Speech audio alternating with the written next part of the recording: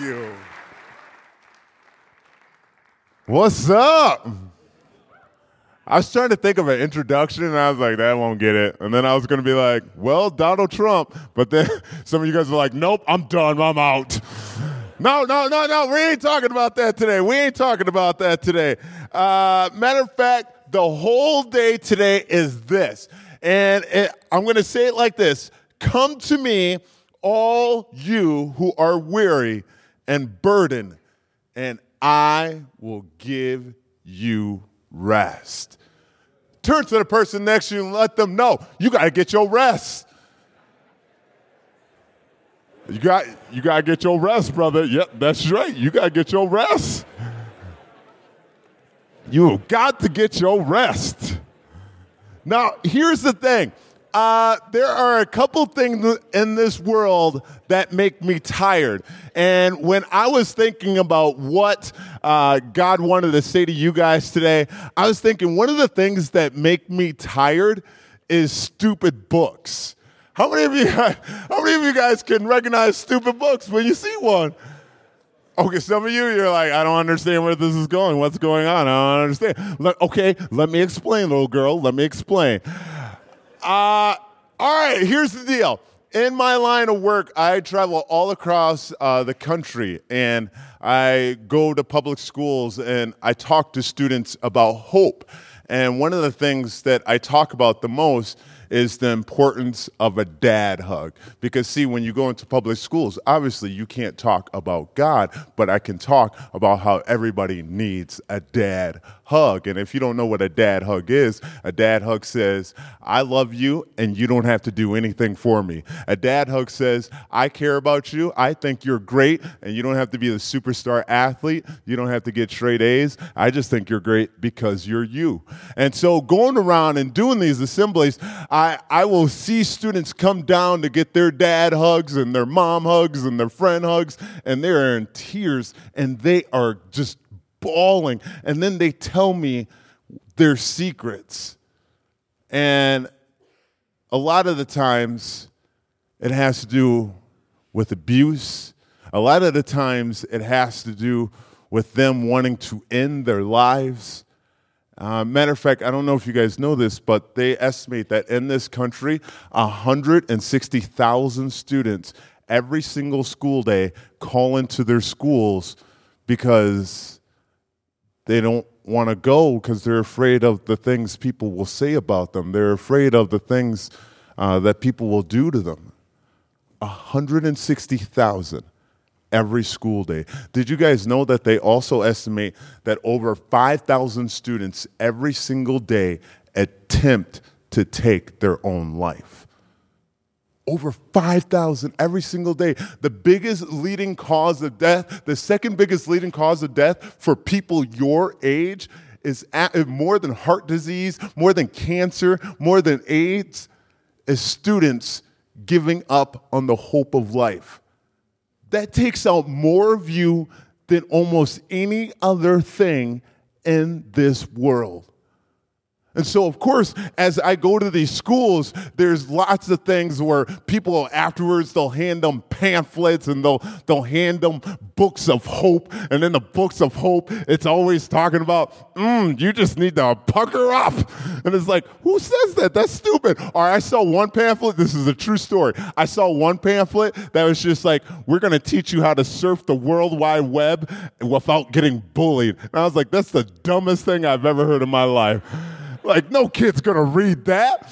And so for me, I put a burden and a passion inside of me to not only want to go to these schools and speak to these students, but also to hand them a book that they can use afterwards. And so what we've been doing for the past year is putting together a book called Secrets Anonymous. And what Secrets Anonymous is all these students will give me their stories, and they'll write down all the things that are going on. And so what we're doing is we're putting these stories in a book, so students, they don't have to like just sit there and hear why I think what they should do because they're so sad. No, they can hear about other students' stories and how they've gotten through. And if they can read about how somebody else has gotten through, then that's going to give them hope to get through as well. And so we've been collecting these stories and these pictures for the past year. And so as we are right now currently trying to raise money for the book, it also got me thinking about my daughters. Now, I don't know if you guys know this, but I have two daughters. I was going to say I have. My wife and I have. I didn't birth them by myself. That is Cece, and that is Gracie in the Wonder Woman getup. She loves superheroes. Imagine that. I love superheroes. She loves superheroes. And I've been thinking about them. See, Cece, she's 1.5 years old, and Gracie is 4.5 years old. And I'm thinking about how I'm doing something for teenagers, but after this book is done, I've already thought of a book that I want to give to my little girls. Because, see, I've read some books about other, like, you know how you read stories to your children at night? This is a true story. There's one night, my wife and I, we were reading Curious George to our girls. True story. And this is what I saw in one of the pages of the book. This is what it says. After a good meal and a good pipe, George felt very tired. I was like, what is George smoking in that pipe? And of course, my daughter, my little Gracie, she's like, pipe? What's that, Daddy? I'm like, mind your business. Don't even pay any attention to that. And I'm like, Curious George, you're a little too curious for me. We need to figure out something else that my little daughters can read. And so I thought of a book that I would love to give them someday. And what I would like to do right now is, matter of fact, I've got this book, and this book, it's blank. And you can put the picture of my daughters back up there. But this book this blank book represents the story that I want to write for them. And I imagine the day how I'm going to give them this professionally done book. And is it okay? Can I practice on you guys? Yeah. Oh, some of you guys are like, I have no idea what this means. That means that we're about to go into story time. So, matter of fact, where is there the piano person in here? Who was playing piano before? Girl, that was you? Hey, come here. I know I didn't talk to you about this earlier. I'm sorry. But can you do me a favor?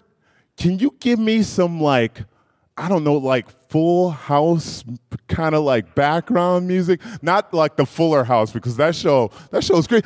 That show is not a family show, y'all. One day they were talking about a boob job. I was like, not the Full House I know. I mean, back in the 90s, Full House type of music. You know what I'm saying? Like some good piano, like we're going to bed, I'm reading your story type of music, if that music exists. Ooh, yeah. And so, of course, it's nighttime, and so we're going to turn the lights down low here. And I got my pictures of my babies up there, so I'm going to imagine that that's them. Ooh, our house ain't that dark. And the name of the book is called Just Be You. Just Be You. Okay, first of all, hold on, stop. First of all, just be you. I know there are some of you sitting there right now, some Bible scholars, and you're like, that is so not accurate. You can't just be you. Yes, I know. I'm not saying just be you in your sin. Calm down, okay? That's not what I'm saying. Okay, we can go again. Just be you. All the nicks, licks, and funny ticks you accumulate is really hard to emulate. So, just be you. My little Gracie, she loves to tell stupid jokes, and they're not really funny, but they're not funny, which makes them funny. That's one of her ticks. Owning up to the mistakes you make is what makes you you. So just be you. No matter time or place, I will always have a space for your silly face. So just be you. Little Cece, she's got like her gap in her teeth too, just like me. And so it's like, it's cute. I'm like, oh, that's my baby. And always remember, even if it's mid-November, home is just a hop, skip, and a jump away when you feel the need to come back my way. So just be you. Just be you. That's nice. Thank you.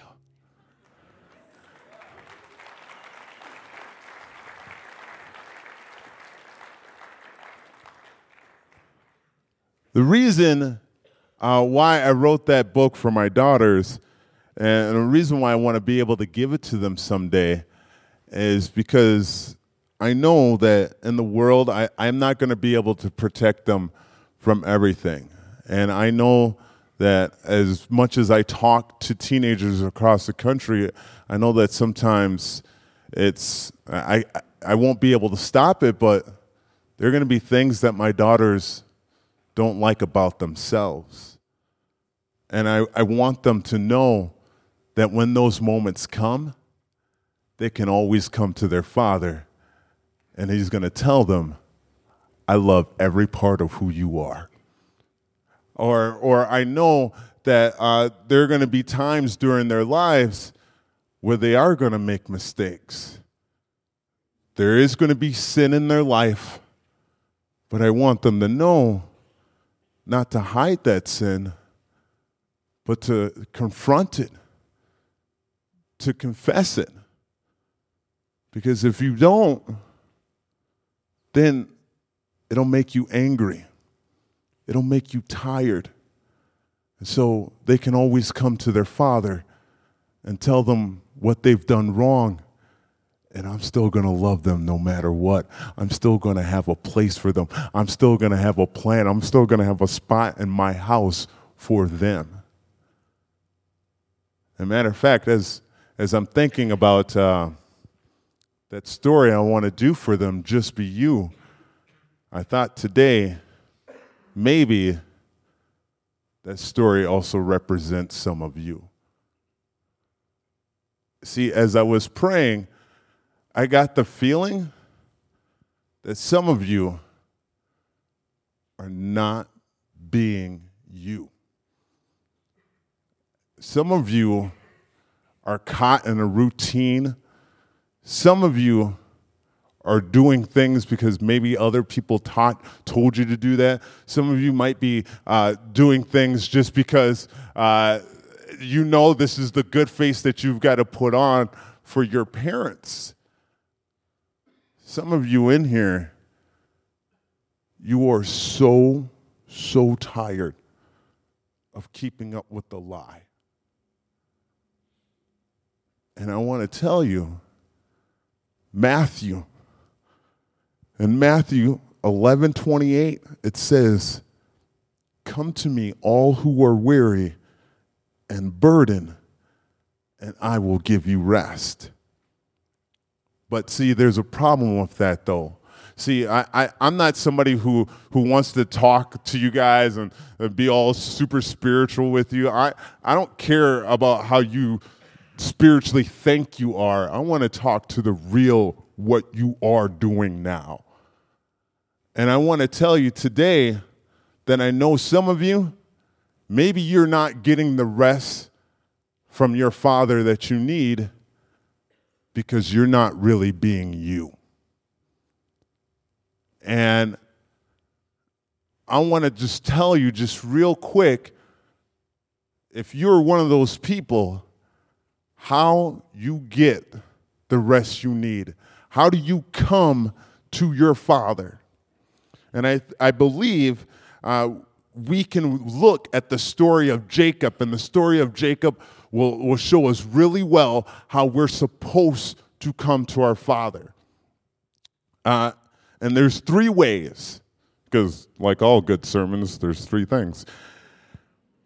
Number one, you have to invite God into your pain. See, in the beginning part of Jacob's story in Genesis 25, 24 through 28, it talks about how him and his brother Esau were born, and Jacob, he was born, his brother was born first, and then, of course, if you read the story, Jacob was born holding on to the heel of his brother, and that's how they actually came up with the name for Jacob, heel holder, heel grabber, and it's somebody that's like, they put a label on him from the get-go, from the minute that he was born, saying, yep, you're always going to be somebody that's going to be a little behind, and you're always trying to put one over on somebody. You're going to be a deceiver. You're going to be a liar. That's just who you are. And matter of fact, when we look at it, Jacob does spend most of his life conniving, striving, manipulating on the basis of others, trying to get ahead of them, cheating along the way, and that's the way he's going to live his life for a time, because he doesn't invite God into his pain. See, when I say invite God into your pain, let's be honest. It sucks to get a label put on you, does it not? It stinks, and maybe some of you may know or maybe recognize, but Jacob had some family drama. And I know none of you can relate to family drama whatsoever. And with that family drama, there's pieces where his mom wasn't really talking to his dad because his dad really loved his brother more, but his mom loved him. And so there was all this stuff going on, all this drama happening into his life. And throughout the whole thing, it doesn't mention and it doesn't say that Jacob went to God and said, God, my family's jacked up. Help me out here. Show me how you want me to work through this. No, they just keep on going through this pain. He keeps on going with the label that's put on him. And I know there are some of you in this room right now where you get something stuck on you. Maybe there is something that you have done. Maybe there's a label that has been put on you, and you just say, yep, that's who I am. Yep, I'm somebody who has struggles with that. That's just what I do. But that's not inviting God into your pain. See, when you invite God into your pain, you say, God, I know this is bad right now, but God, I believe that you can make something good out of the bad. So show me the good going on right now. Show me the good in this situation. Case in point, I went to this school one day, and I'll never forget it. At this school, I spoke once again about the importance of a dad hug. And as I'm speaking about giving students hugs and telling them, hey, everybody needs a dad hug, all of a sudden in the middle of the front row, this girl is bawling. And so there's like hundreds and hundreds and hundreds of students sitting in this assembly. And so there was something inside of me that said, you have to stop the whole assembly right now. And I'm like, God, I can't stop a whole assembly for one girl. God goes, no, you can stop a whole assembly for one girl. And so I said, oh, okay. And I said, I'm sorry, guys. And I put the mic down, and I went to go give this girl a hug, and she cried on my shoulder. I had no idea what was going on. And I just whispered to her, hey, I just want you to know you're important enough to get a dad hug anytime you want. She sat down. I continued on with the assembly. After the assembly was over, this girl, she ran up to me and she gave me a note. And she said, you have to read this note. Please read the note. She ran out to her class. I opened up the note. She says, my name is Allison. I'm in 6th grade. I've never met my dad in my life. My mom, she's addicted to crack. Nobody loves me. This morning I woke up and I said, God, if you're real, show me that I'm loved. Show me that I'm cared about. And she goes, and you stopped the whole assembly just to give me a hug. She goes, I will never forget the first time I ever received a dad hug in my life. Thank you. When you invite God into your pain and you say, God, I know it's bad, but show me what's good right now. Show me that you're good right now. God can show you during those bad times that he's still doing something. He's still working. So, if you want to find your rest, make sure you invite God into your pain. The second part is you have to believe God more than you believe your pain. See, if you know the story of Jacob, after he goes through his whole family drama and after he manipulates his way to getting his father's blessing, and then, of course, he's like, oh, snap, my brother's going to kill me, and he runs off, and his mom's like, yeah, you need to get out of here. Your brother will probably kill you. And so he goes and he hides and he finds his crazy uncle, and his crazy uncle's like, hey, you come work for me. And, of course, Jacob falls in love with his cousin, which is really gross, but he falls in love with her because she's so hot, and then all these things happen, and his uncle's like, yeah, I'll give you my daughter if you work for me for 7 years, and then he works for her for 7 years, and then he switches the daughters out with the daughter that wasn't pretty on the eyes, but that's okay, she's in God's eyes, she's beautiful. And then he's like, that's not the daughter I wanted. And then he's like, okay, work for me for 7 more years, and then you'll get the daughter you want. Now, there's all this drama that is happening, right? And afterwards, Jacob's like, okay, it's time for me to leave. After 20 years, he's like, I got to get out of here. But then, of course, he's faced with his brother coming back and he's thinking his brother's wanting to kill him. Jacob knows the promise of God. God promised that he was going to make his descendants many. But at this point in time, he's afraid of his brother. He thinks there's a chance he's going to lose his life. He's thinking that the pain he's going through right now is more real than God's promise. And that is not true. The pain that you are going through right now is not more or bigger than the God that loves you, the God that takes care of you. I don't care what kind of sin you have in your life. I don't care what you think you've done to not be able to be worthy of God's plan in your life. But I am telling you here today that when you say, God, I'm going to believe in you more, I'm going to come back to you, because in the words of Billy Graham, he says this: no matter how many sins you've committed or whatever you've done, whatever you are, God loves you. No matter what, God loves you. And you can't forget his ability to work good from evil. You can't forget his proven promises and his supernatural ability to bring life from death, healing from pain. So, if you want to get your rest from God, believe God more than you believe your pain.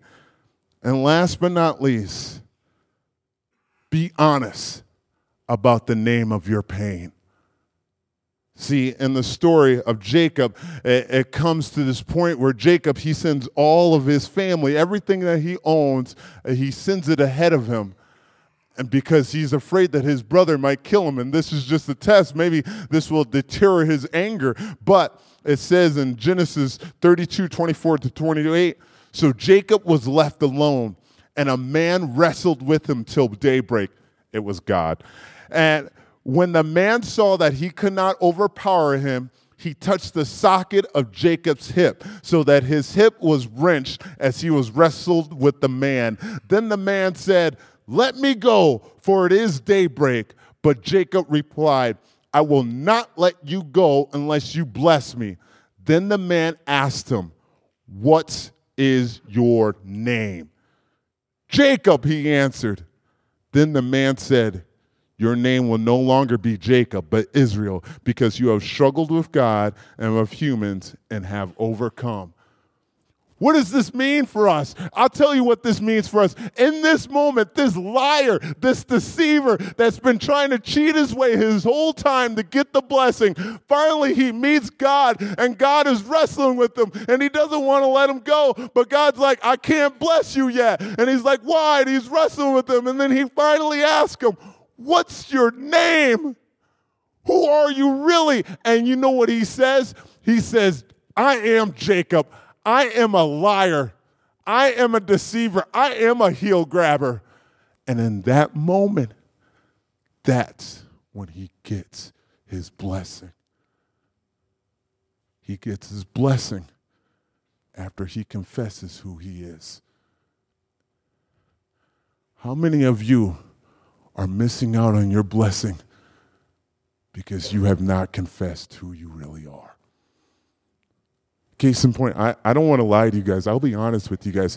When I was at North Central, I did a lot of things here. I was the student director over, at the time it was called Entry, but your student-led chapel. And then I became student body president. And during that time, as my time was coming to an end, I actually got married while I was here. And it's not a big secret or anything like that, but as I was working here at North Central in the admissions department, I actually went through a really bad divorce.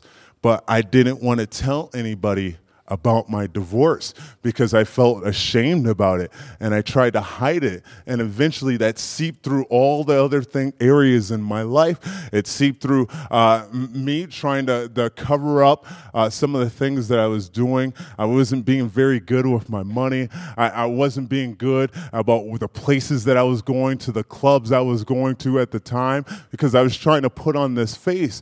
And so eventually, as I'm dealing with this loneliness by myself, as I'm dealing with the hurt and pain of somebody that I love just leaving me for somebody else, I thought, man, nobody else will understand me. And so I met this girl that was going through a divorce just like I was. And one night we got together, and I'm not going to lie to you guys, we had sex. And you know, I'm at North Central. I can't tell people what had happened. But then all of a sudden, a crazy thing happened.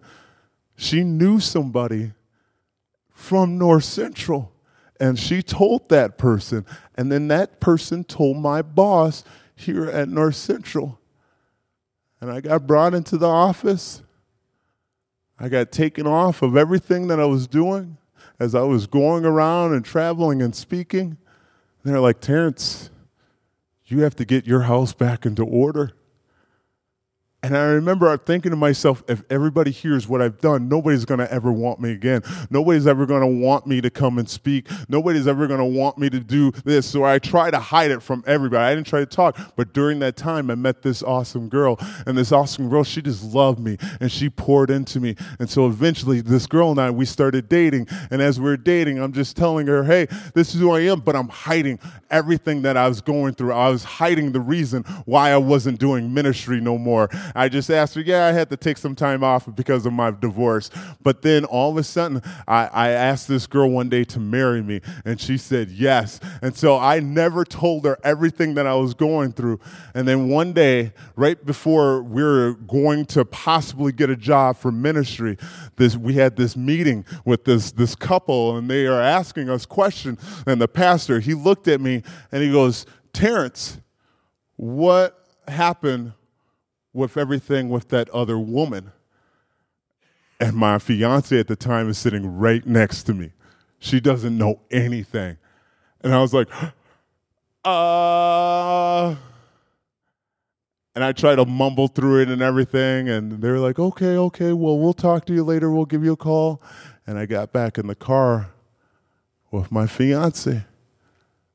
And she started crying. And I'm like, I am so sorry. I did not tell you. Please don't break up with me. And she looked at me. She goes, Terrence, I'm not crying because they think I'm going to break up with you.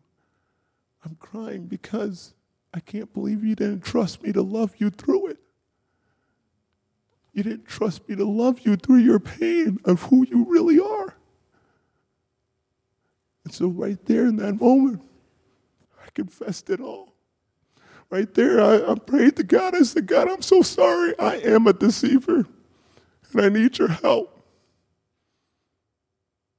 In that moment, it was a week or two later, I got the call, you got the job. My wife, we've been stronger ever since that day. I know now there's nothing I can't hold from my wife, but even more so, there is nothing I can't withhold from my God.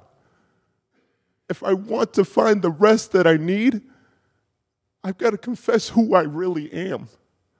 I've got to be honest. I don't need to put on an act of my Christianity to impress you. I have a relationship with God that I can't get through without Him. Don't lose your blessing because you're trying to be something you're not. God can't bless fake. He blesses the real. So today, in closing, I want to remind you one more time, come to me all who are weary and burdened, and I will give you rest. Remember to invite God into your pain. Believe God more than you believe your pain. And be honest about the pain, the name of your pain. If you do that, you will truly find rest. Let's pray. God, just come before you right now, and God, I thank you for loving us way more than we will possibly understand. Lord, I invite any student here today that God, that you are a God that has a plan no matter what, and that God, no matter what it is that they're going through, they don't need to hide it, they don't need to cover it up, but God, that they can come forward, and when they come forward, when they confess their mess, then God, that is when your blessing and healing and rest comes in. So Lord, I pray you will meet them where they're at. You will not let them hold their head down in shame and walk away from the altar, but Lord, you will bring that to them, and that they will be able to confess and find that rest. We thank you. In Jesus' name we pray. Amen.